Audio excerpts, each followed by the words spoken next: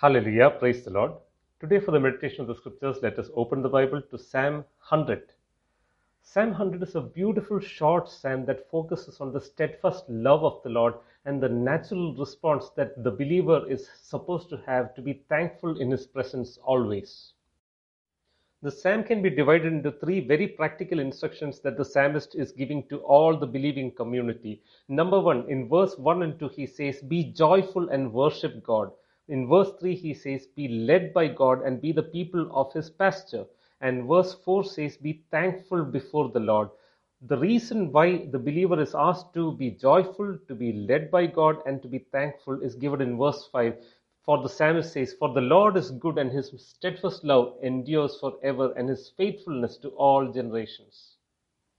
We realize that after we go through the various royal psalms that we read in the past few days, we understand about the righteous and just reign of the King that our good God is, and the natural and reasonable response of a child of God to such a benevolent King and a beautiful Father is the fact that we can come before Him, be joyful, choose willingly to be led by Him, and be thankful for everything that He is in our life. Verses 1 and 2 of the psalm says, "Worship the Lord joyfully. Make a joyful noise to the Lord, all the earth. Serve the Lord with gladness. Come into His presence with singing." The people of God are called to be a worshipful community before the Lord. And here the psalm says, "Make a joyful noise, all the earth," meaning at one point of time, the glory of God is going to be revealed even to the Gentile nations, and even the people in the Gentile nations are going to worship the Lord as Lord and Savior. They are going to see the beauty and benevolence of the Lord, and they are going to come to Him and worship Him with gladness. The Church of God in this time is given that commission to take the good news of the Lord Jesus to all the world so that this can actually happen and many more people can know the Lord as Lord and Savior. On that day that we read about in Revelation chapter 7, it will be a glorious time when the people of God gather at His throne from people from all nations, different kindreds, different peoples, different tongues. They all gather together and worship the Lord in spirit and in truth.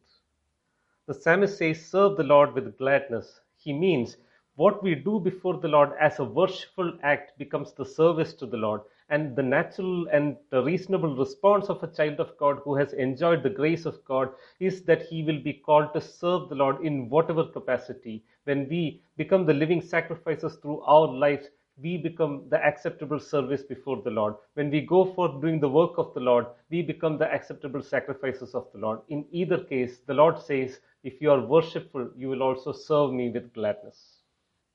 In verse 3, the psalmist talks about the blessing that we have because we are called to be the sheep of the pasture of the Lord. He says here, it is a blessing to be led by God. He says, "Know that the Lord, He is God. It is He who made us, and we are His. We are His people and the sheep of His pasture." This verse contains so many beautiful truths. Number one, he says, "Know that the Lord, He is God."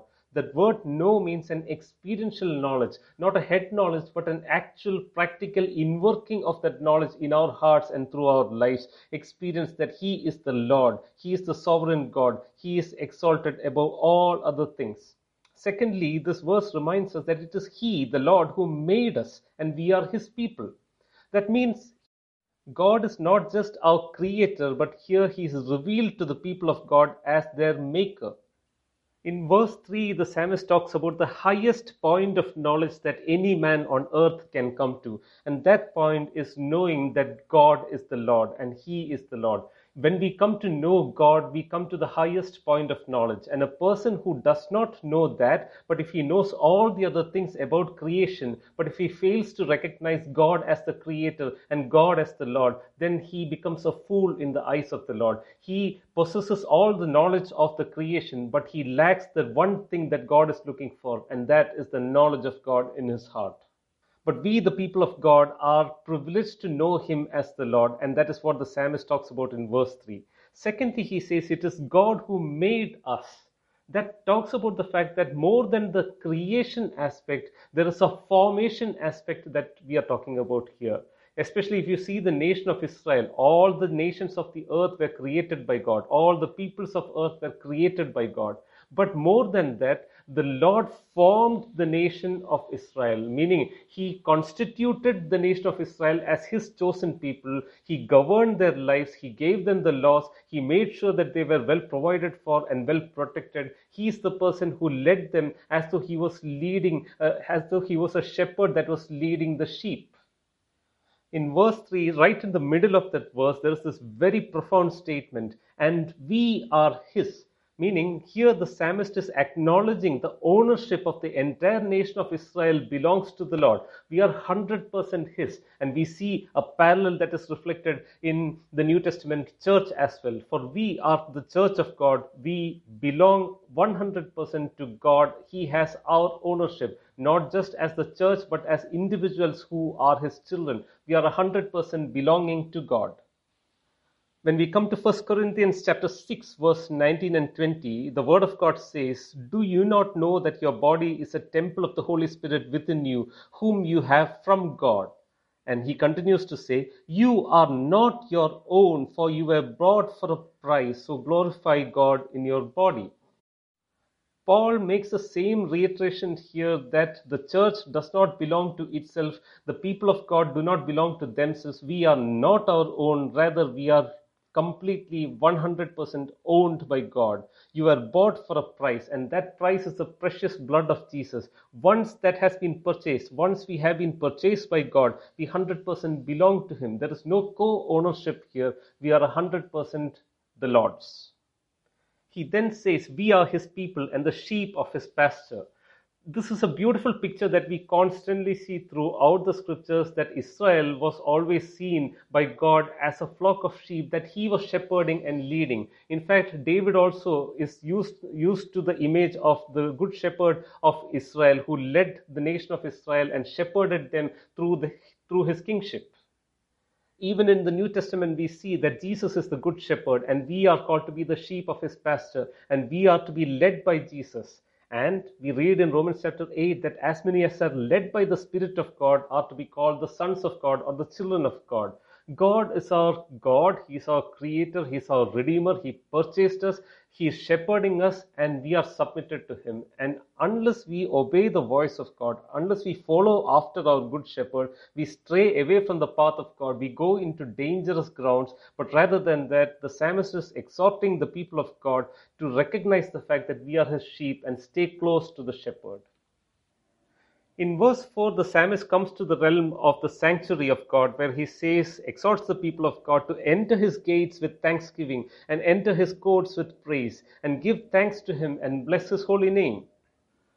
The grace of God, the mercy of God, His loving kindness, His faithfulness, all this is overflowing from the throne of God and coming into the lives of every child of His. Every person who has experienced salvation through the Lord Jesus Christ has seen all these good fruits of God in their life. And the natural and reasonable response of such a person is to turn back to the Lord and come to Him with thanksgiving and come to Him with praise and give thanks to Him and bless His holy name. The Word of God says, "Oh, taste and see that the Lord is good." But once we have tasted and seen that the Lord is good, the reasonable service that we have to offer before the Lord is to come before Him with thanksgiving and praise and offer ourselves with great abandon and joy before the Lord and sing praises to Him. In this psalm, the psalmist gives us three exhortations. Number 1, be joyful. Number 2, submit to Him and be led by Him. Number 3, be thankful. The reason why he gives us these three exhortations is given in verse 5, where he says, "For the Lord is good, and His steadfast love endures forever, and His faithfulness to all generations." The word good here refers to God's faithfulness and reliability. It is the same as a steady hand that is working on your favor. The steadfast love of the Lord endures forever, and His faithfulness to all generations.